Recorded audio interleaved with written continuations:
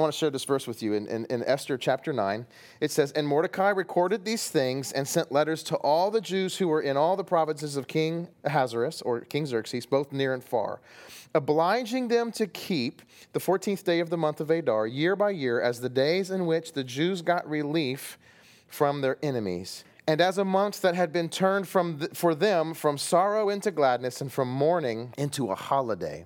So here's what's interesting. If you read all of chapter 8 and the first half of chapter 9, it says the Jews, by God's hand, was able to kill all the men, women, and children who had tried to attack them. And what I think is interesting, if you're cynical, like I am, or if you're thinking, like I'm thinking, your first question might be is, if God's pulling the strings on this thing, why is it that God's telling the Jews to not only defend themselves, but kill the men, women, and children? Raise your hand if you're thinking that, in a sense. It seems as if the Bible is always telling us to kill women and children. Do you know? I mean, I could give you more verses where the God is always saying, kill them all, men, women, and children, and cattle. And what is that all about? And then how, in the very next verse, these Jews are throwing a party. Woo, party! Because it was on this day that we found relief from our enemies. Yeah, but you killed them, and the women and the children. So this is what I want to talk about tonight. That's the story where we're at. And I want to answer this question. What are we, as Christians, supposed to do with our enemies? You have enemies. I know you do. Raise your hand if you have enemies. Raise your hand. I just said it like Josiah does. Raise your hand if you have enemies. See, I told you. I knew you did. Raise your hand if they're in the room. Okay, all right. I've worked in the church most of my life, and so I'll tell you, most of my enemies are Christians, are believers. So we have enemies. How is it that we can get rest from our enemies? How are we supposed to deal with our enemies? This verse says something fascinating. It says, they're going to celebrate this day as a day in which they found relief from their enemies. And that word relief in Hebrew is a very strong word, and it literally means rest. I shall give you rest from your enemies, God says. And so I want to show you why that's important, because on this day, they are, in fact, getting rest from their enemies. You'll never have rest until you have rest from your enemy. Amen? Because you may be on vacation, but you're still thinking about your enemy. Have you done that? Yep. You're still thinking about how they hurt you, how they wronged you, and how you want to get them. So here's what I want to do tonight. I want to talk about what are we supposed to do with our enemies. And what I would like to do is I've devised this time machine, and I'd like to go back in time. Here's the 3 points to the 3-point sermon. We're going to go back to time even before Esther, okay, to the beginning of the Jewish people. And we're going to see how God gives rest to Esther and to the Jews from their enemies, okay? Then I want to go back to the future, if you will, to the time of Christ, where Jesus shows us how he gives us rest from our enemies. And then I want to go back to today, to the present, and ask ourselves, how does the cross, how does the gospel give us rest from our enemies? Make sense? Basically, Old Testament, New Testament, present day. Well, so that's what we're going to do. So let's go back in time to Esther's day, before Esther's day. But before we do, I want to do a quick plug, announcement. This is our second to the last message in this series. And what they're celebrating here for the rest that they received is today called Purim. And we're going to read about that next week quite a bit. And what I want to do next week is a Purim party. In other words, I've been doing some research on Purim. I could stand here and tell you, this is what they do at Purim, okay? And this is how things roll out at Purim. Or what we could do instead is say, let me show you what they do at Purim, and let's have a Purim party. So what I want to do is do a mini Purim here at Missio Dei, which means 2 things. We're going to eat food, and we're going to get dressed up, and we're going to party, okay? So what I'd like, the reason why I'm telling you this now is next week I want you to come prepared, dress up. What does that mean? Whatever you think it means. When they celebrate Purim, they actually dress up in masquerades and costumes. Sometimes they dress up like Haman, and sometimes they dress up like Esther. In the original days, 2,000 years ago or 1,000 years ago, they would dress up like Esther characters. Today they dress up like Batman and Spider-Man and all that stuff. And the reason why is because they're saying the whole story of Esther is about Esther being hidden, God being hidden in these circumstances. And so you can dress up and you yourself are kind of hidden behind the mask of Spider-Man or whatever you want to dress up as. So in order to make it really fun, I thought I should tell you in advance, come dressed up. Dress up as you want. Wear a kilt, wear a dress, wear a suit, wear something appropriate, okay? Not inappropriate. And then the other thing is I want you to bring hors d'oeuvres or appetizers because we're going to have a party. And I need at least 1 or 2 ladies or men to volunteer to make Haman cookies. These are real Jewish cookies. They're called Haman. In English, I'm calling them Haman cookies. They're another word in Hebrew. But basically, we're going to eat them, and crush Haman with our jaws. So if you like to make these cookies, the recipe is found on the internet. Very simple cookies, and I'd like to have some Haman cookies. So volunteer with me afterwards for Haman cookies. Next week, our grand finale of this series is going to be grand, I promise. So let's get in our time machine. Let's go back in time. What sound effect should we make for our time machine, Will? Okay, here we are. We're in our time machine. All right, come with me to the days of Egypt. And the Israelites are in Egypt, and they are experiencing the opposite of rest. 430 years of slavery. Can you imagine that? 430 years of slavery. And this is harsh slavery. They were whipped, they were beaten, they were forced to make huge bricks. In fact, it was so bad for them there that even at one time, the women were forced to throw their babies in the Nile River. Can you imagine that? Because of overpopulation. How horrible is that? These people just want to get out. They want rest. So God hears their cry and he says, I'm going to promise you some rest. I'm going to promise you rest from your enemies. In fact, I'm going to promise you a place in which you'll be protected from your enemies. And we're going to call that promised place the promised place. We're going to call it the promised land. And when you get there, you're going to have rest from your enemies. If you read Exodus, if you read Deuteronomy, this is the language of God. I want to give you rest, but God knows that in order for you to have rest, you have to have that rest from the enemy. So here's the Jewish people. They're leaving Egypt, and they're walking in the desert. Oh. And as they're walking in the desert, with their eyes set on this place of rest, there's this nomadic group of people who are running around in the desert, and they're picking off the weak ones at the end of the line. Did you know this? Here's what's happening. As Israel is moving in this long line through the desert, those people at the back of the line are sick and tired and old. You know what I mean? All the old retired people. I'm just kidding with you. They're lagging behind. 430 years of slavery. How tired do you think you would be? And now you're going through the hot desert. You're tired. And these people are saying, let's get the easy weak ones. Let's just pick them off. And this made God very mad. God said, these are my people. I'm trying to give them rest, and you're picking off the easy prey at the end of the line. And at that moment, God declares war forever on that group of people. I want you to hear this. That group of people that were attacking God's people when he was leading them to rest, God says, you're the first group of people who came up against my people, and from now on, I'm declaring war against you from generation to generation to generation forever. Does anyone know the name of those people? Let me show you. The name of those people are called the Amalekites.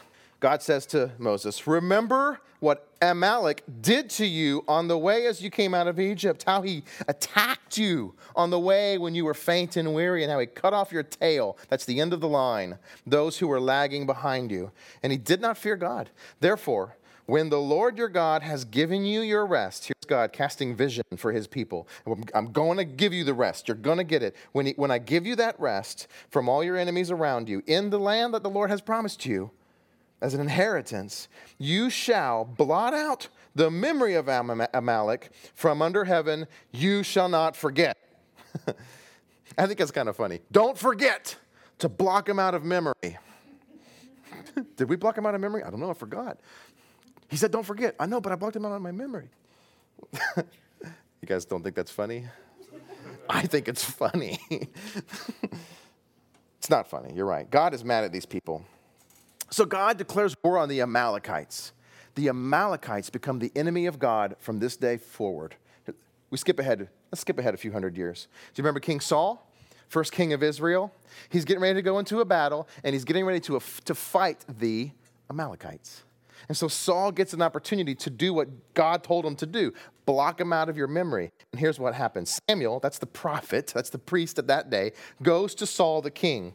And he says, the Lord sent me to anoint you king over his people, Israel. Now, therefore, listen to the words of the Lord. Thus saith the Lord of hosts, I have noted what Amalek did to Israel in opposing them on the way when they came out of Egypt.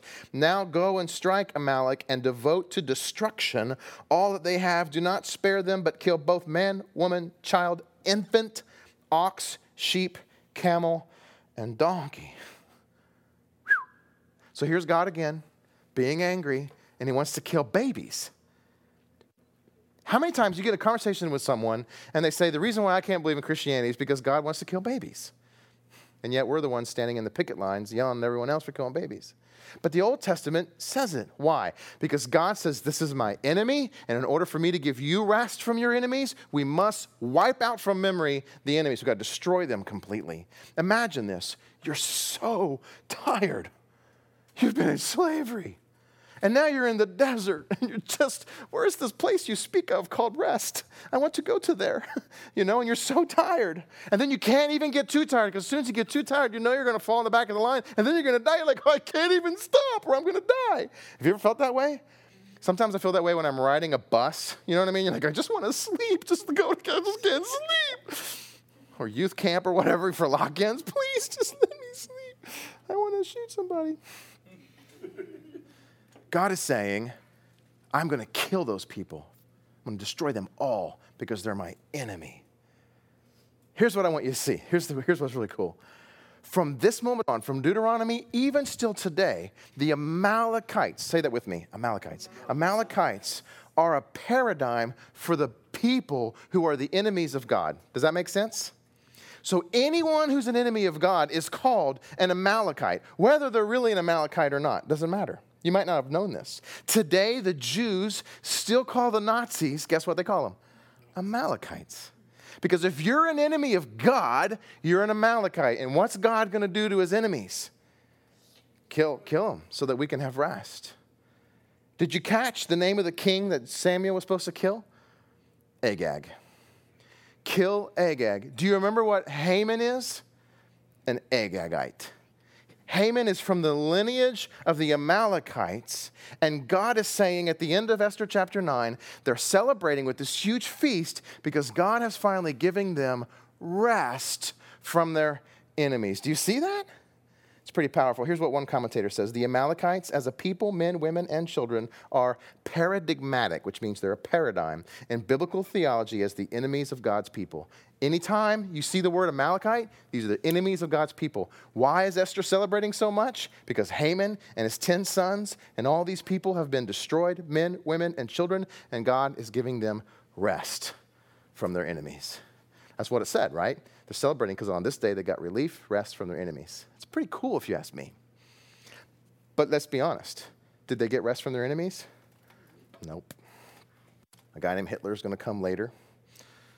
Even more than that, the Assyrians. So God wipes out their enemies. They get rest. But guess what? Another one pops up. And now a new Amalekite pops up. And God's going to have, so there's this perpetual fight against our enemies. Are we ever going to get rest? Are we ever going to get rest? I want some rest. And the last half of the Old Testament are the prophets. And in every single one of those prophets, they're saying, God's going to bring his son. And his son is going to give us, you know what he's going to give us, right? He's going to give us peace. He's going to be the Prince of Peace. They're not going to talk of war no more, no more, no more. It's going to be no more enemies. And so that takes us back into our time machine so we can go back to the time of Jesus. Would you like to do that? Let's get in. What's the noise again? The rant. That was a little lame. The flux capacitors kind of breaking down on us. Okay, now we're back in Jesus' day. Let me paint this picture for you. Here's Jesus walking around, and he's talking to people, and he's developing a following. He's got lots of followers, a crowd. Part of the reason why he has a crowd is because he says things like this.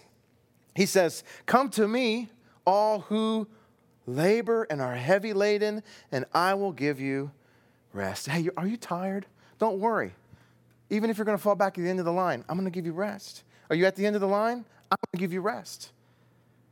He calls himself the Son of Man, the Son of God, and pretty soon people are following him, and you know what they're thinking? You can bet your right bottom dollar what they're thinking is, this man's going to bring us rest. This is the Messiah, the Son of God, the Son of Man. He's going to destroy the Romans. New enemy. Did you catch that? A new enemy is up and around. He's going to destroy the Romans, and we're going to get rest. And if you read the Gospels, this is happening all the time. Jesus' disciples are always saying things like, when are we going to kill him? I kind of see Peter as this redneck saying, let's shoot him, let's kill him. Here's a funny one. At one time, they're standing there. Jesus is visibly angry, and Peter says, Lord, would you like me to call fire down from heaven and destroy them like Elijah did in the good old days when God actually gave us rest? I read that and I'm thinking, has Peter ever done that before? How does he know he's going to do that? Lord, would you like me to call fire from heaven? He's like, yeah, go ahead and do it. That would have been a funny joke, right? If Jesus said, yeah, go for it. I mean, let's step back, y'all. Peter's new at this. Instead, Jesus says, what is up with the fire? You guys are so bloodthirsty. No, we're not going to destroy your enemies. Here's what I want you to do. I want you to love your enemies. I want you to pray for those who persecute you. I want you to forgive them. How many times? Well, say 70 times 7. How about that, Peter? Are you getting the picture here? I want you to love your enemies. I want you to forgive your enemies. I want you to pray for your enemies. Now, I don't know if you've thought about this, but if I were Peter, I'd be like, that's cheap. I'm praying for my enemies. You're supposed to give me rest. This is a cheap shot. You know what I mean? I was promised rest. No, I want you to pray for them. No, I'm not going to do that. Okay, can I just be honest with you? I've been there before. All right, I've got an enemy. I can't sleep. I'm so angry. I'm so mad. I want to get them. And then someone says, well, you know, you need to love them. No, so don't give me the love stuff. I want to get them. They can't take advantage of the fact that I'm a Christian. I'm supposed to love them. Raise your hand if you've ever been there. Or am I the only twisted person? Okay, cool. Good. So Jesus says, I want you to love them. So here's my question. How is it that Jesus is giving rest to our enemies when he tells us to love them? All right, so here's the last scene. Jesus is in the garden. He's praying. All right, God, I'm getting ready to go to this place that you told me to go to. Disciples are sleeping. Here comes Judas, the traitor. Who wants Judas to get it? I want Judas to get it. Judas betrays Jesus with a kiss. I want him to get it. Peter does too. And Peter's thinking, I think this is the moment now. It's now or never. If Jesus has come to give us rest against our enemies, then let's kill him. And he pulls out his sword and he starts swiping. And Jesus says, Peter, enough with the fire, okay? Put away your sword. And he gives his life. And he says, take me. And they take him and they kill him. And as they're killing him, he says, Father, forgive them, for they don't know what they're doing. So Jesus actually backs his words up. And he prays for those who persecute him. So this is altogether a different kind of rest from our enemies. How is Jesus giving us rest from our enemies? Why is it that in the Old Testament, God says, kill them, men, women, and children, and infants, and ox, and donkey. And in the New Testament, Jesus says, y'all just love. Have you ever heard this before? In the Old Testament, God is an angry tyrant who wants us to kill children. In the New Testament, he's a hippie, and he just wants us to love our enemies. Old Testament, kill thine enemies. New Testament, love your enemies. Do you see the contrast? Is it a contradiction? It feels like one, doesn't it? But can I tell you, it's not. If you can follow me on this, it's not a contradiction. It's actually, Jesus is actually kicking it up a knot. He's spinning it upward, and he's making it complete. Let me show you how. Here's what Timothy Keller says. What we have on the cross, that is, Jesus loving his enemies, forgiving his enemies, dying for his enemies, is the ultimate warfare. Listen to that word, ultimate warfare. If you know anything about warfare, you know, it's a strategy, it's a game, it's a goal. How do we get them? The cross is God's strategy, his goal. How do we get them? Ultimate warfare on evil. And it brings the ultimate rest from our enemies. Why?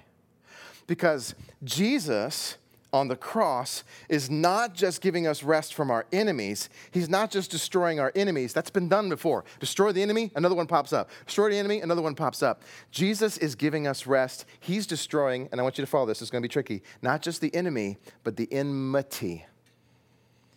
What's enmity? Enmity is another way of saying is hostility or friction or tension. So you've got two enemies, the Jews and the Gentiles, the Jews and the Romans. How do the Jews get rest from their enemies? Destroy their enemy. Now they have rest. But that doesn't work because one always pops up again. So God says, instead of destroying the enemy, let's destroy the thing that's between the enemy, called enmity, called hostility. Now you've got rest from your enemies. And no one has to die. And this is radical. This is actually revolutionary. How do you destroy enmity? The cross.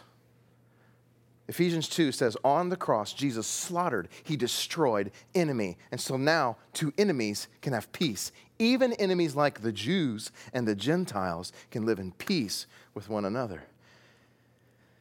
Jesus says, I want you to love your enemy. How do you destroy the enemy? The best way to get rid of your enemy, the best way to have peace, to have rest from your enemy, is to make your enemy your friend. Remove the enmity. Now you have no enemy. And now you have rest. Do you see that? Listen to what Keller says. When you fight evil with evil, you don't beat evil. Evil wins. Did you catch that? When you fight evil with evil, you don't beat evil. Evil wins. Here's how this flushes out. You get angry, right? You have enemies. And when your enemy hurts you, you want to hurt them back. And harder. Isn't that what they say about revenge? Revenge is harder. Revenge is bad. I don't know what they say. There's a cliche there somewhere. Revenge is bad. You want to get them. Harder. So here's what happens. Your enemy hits you, you hit them harder, and they fall. What do you have at that moment? Some rest. Some rest from your enemy. But your enemy is going to get back up. Or if you kill them, then you get a little bit more rest, but eventually their children are going to rise up. Or their children's children are going to rise up. Because what you've done when you hit them, you know how this works, right? You've seen The Godfather. The children come up and get you. What you've done is you've not destroyed the enemy, you've increased the enmity, and now when the children rise up or when the guy that you hit comes back up again, now he's more angry, more mad, and evil wins. You can't fight evil with evil. You have to fight evil with a different kind of weapon, a different kind of weapon altogether. In fact, I'm just going to borrow this from Timothy Keller because I like it a lot. He says, you have to fight them with a different kind of violence. And it's the violence of grace. The violence, think about that. The violence of grace. Why is grace violent? Raise your hand if you think grace is violent. Okay, let's do this. This is off script. Let's talk. Where do you think I'm going with this? How is grace violent? How can you imagine grace being violent? Take about 2 minutes. I don't have a clock on here because I just came up with this. Take about 2 minutes to discuss that at your table. How is grace violent? It's not mamby-pamby. Oh, Jesus is love. It's grace, and grace is violent. And if you've ever experienced it, you know what I'm talking about. It shakes you to your core. What would happen if your enemy gave you grace? Oh, don't you dare get all high and mighty on me. What would happen if you gave your enemy grace? It's violent. It shakes. It changes things. And if that grace is as violent and as strong as it is, and it destroys the enmity, I mean, if it takes war to destroy an enemy, it's going to take the cross to destroy enmity. It's amazing. So that's how Jesus gives us rest from our enemies. But we're going to get back in our time machine and go back to the future again, I guess, to the future, today, and you still have enemies. So if God destroyed the Amalekites, and if Jesus destroyed the enmity, why is it that you and I still have enemies?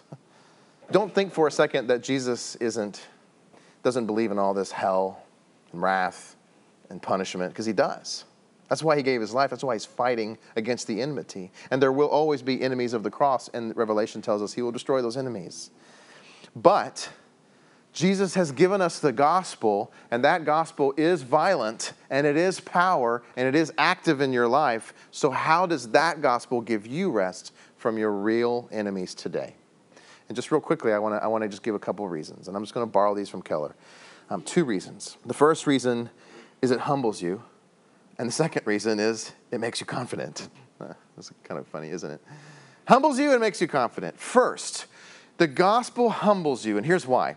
If you truly understand the gospel, and that is that in order for God to save you, in order for God to remove the enmity between you and He had to die on a violent cross for you. If you really get that, Jesus died for me because my enmity towards God was so strong, then you become humbled.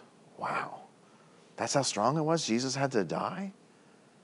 And once you're humbled, now you can't hate anyone because a humble person can't hate. An enemy comes to you and is mean to you, hits you, pushes you. Your immediate response is, you! But then if you're humbled by the gospel, you say, are just like me and I got grace, I must give you grace. And so then what ends up happening is the evil, the enemy, has no foothold on you. In other words, the enemy can't make you hate them. Although it's real easy to make someone hate you. Can I just get an amen on that? All you got to do is push their button, and then they're going to hate you. But if you've been humbled by the gospel, and I push your button, you're going to say, Mike, I'm going to pray for you. I love you, and I forgive you. And I can't make you hate me. I'll push all your buttons, and you just keep coming back with, forgive you, I love you, I'm praying for you. And evil cannot get a hold on you. The cycle has been broken. You broke the cycle. If you hate your enemies, you don't know that you're a sinner saved by grace. That's just the truth. If you hate your enemies, you don't know that you're a sinner saved by grace. And as a result, you're vulnerable and you don't have rest from your enemies. It's because if you hate them, then now you don't have rest. Your enemy can destroy your life and control you enormously. They know how to push your buttons. So the gospel gives us humility, which gives us power over our enemies so that they can't control us. And then we have rest, true rest. Imagine it. None of your enemies could control you. None of your enemies could push your buttons because you have the power and the violence of grace in your life. That's amazing. Okay, so the second thing it does is it gives you confidence. And the confidence that it gives you is this. Nothing can separate you from the love of God that is in Christ Jesus. Amen? Jesus died for you. He purchased you. You're His. You're a child of God. You are an heir to the kingdom. You have an inheritance in heaven. The way I like to tell when I was a youth pastor the kids is you're a prince and you're a princess. Yeah, that's what an heir to a kingdom is, right? You're a prince and a princess. Doesn't that give you confidence? It should. God loves you that much. And if you truly believe that, and if your identity is found in that, then your enemies can't touch you. And let me explain why. Because most of us don't find our identity in that. Most of us find our identity in something completely different. Some people find their identity in their wealth, their possessions. Believe it or not. People actually put their identity in what they have. That was actually really funny, by the way. Because we live in America, and that's where probably 98% of us put our identity. Our worth is found in our net worth. What have I put aside? What protection have I provided for me and my family? That's how I know if I'm valuable. Guess what happens when you put your worth in your net worth? Guess what happens when you put your identity in your stuff? Your enemies can get you. They can touch your stuff. They can take your stuff. They can affect your bottom line. And now you've got enemies. You don't have rest. You can't have rest if your value is in your wealth because someone's always after it, especially since everyone else puts their value in their wealth. But if you truly believe what Jesus said and you store up treasures in heaven where moth and rust don't destroy, then they can't touch it. No, this is radical. This is revolutionary, and yet it hasn't affected us as it should. If you really say, to heck with this stuff, My treasure's in heaven, and I'm going to do all that I can to build treasure in heaven. Then your enemy comes and says, I'm going to take your stuff. You say, take it. My treasure's in heaven. You can't touch it. That's why Jesus said, look, the Son of Man has no place to lay his head. And his enemies hated it because they couldn't get to him. We don't even know who he is, where he's from. I got no money. We can't do anything.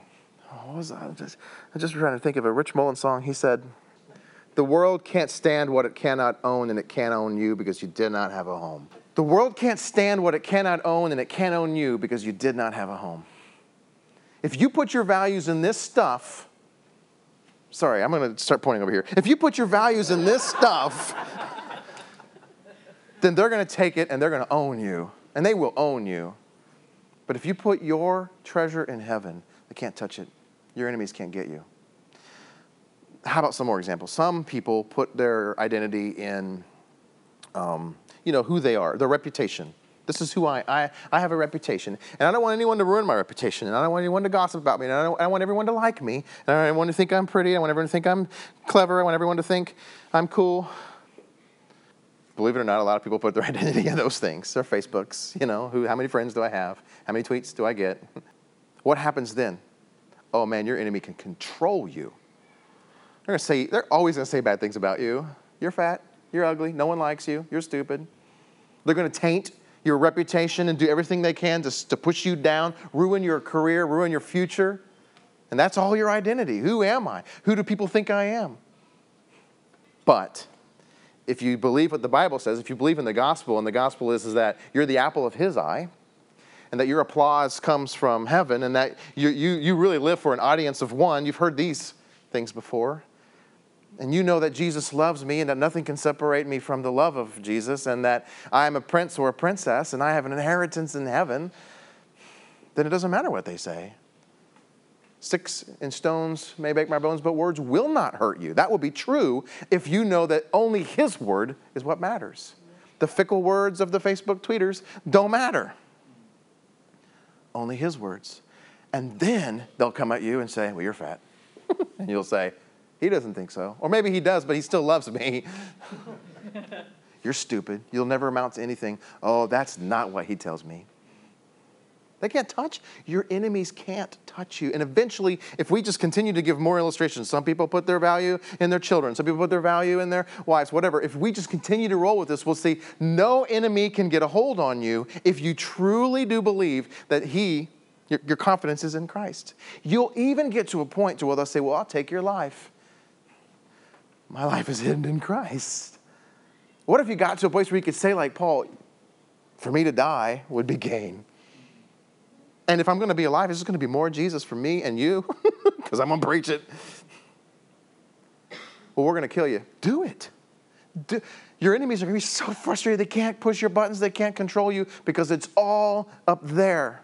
The enmity is destroyed. See, with this powerful, violent grace and gospel, enmity is destroyed. No one can get a foot on you. You could say, you can't touch this. Do. You can't touch this. Isn't that amazing? Isn't that radical? Isn't that supposed to happen in your life? Why do you have enemies? Why do we have enemies? What are we forgetting? What are we missing? Where are we putting our value? Here's what I'd like for you to do this week. Have this discussion with yourself. Or with your wife and your husband or your neighbor or someone here in your community group, whatever. How do you need to activate this gospel power so that you can have rest from your enemies? And let me just give you a hint on how to discuss this question. I want you to be literal, not metaphorical. In other words, don't say, well, I need to not let my enemies get a foothold by putting my trust in Jesus. Don't say that. Mike already said that. You know what I mean? I want you to say, I hate Rachel. Rachel, she pushes my buttons. And what I need to do is stop letting her push my buttons because the way she pushes my buttons is by telling me that I'll never amount to anything, and I now know that she's wrong. My professor in seminary would say, I want you to go inside the quotes. No one cares when you say, there's bad people out there that's done bad things to me. What they really want you to do is be National Enquirer and say, Sheila stabbed me in the back, but they want the juicy gossip. Okay? I'm not condoning gossip. I'm just saying you got to get in the quotes. Because here's what happens as Christians. We say, yes, I need to trust Jesus more. And then we go to work and we want to punch everybody.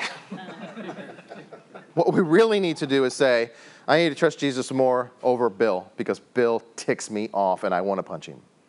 And the reason why I want to punch him is because he threatens me. And the reason why he threatens me is because I have not placed myself in Christ. I've actually allowed him to control me and to destroy the enmity. And then, so I want you to have that conversation with yourself, with your spouse, with your community group this week. Really, get inside the quotes. But then I want to say this. What happens when you have that kind of rest from your enemies? What kind of person are you? You're invincible. And you are now in a position to be used by God to show others how to find that same kind of rest. Jesus says, I've removed the enmity. No longer is this person who pushes your buttons your enemy. You now have the power not to let them get to you. So go to them and teach them this power. Go to them and teach them the good news. Go to them and teach them of my ways. Go to them and teach them this. Come to me, all you who long for rest, and I will give you rest even from your enemies. It's a powerful thing. Would you pray with me? Great God in heaven,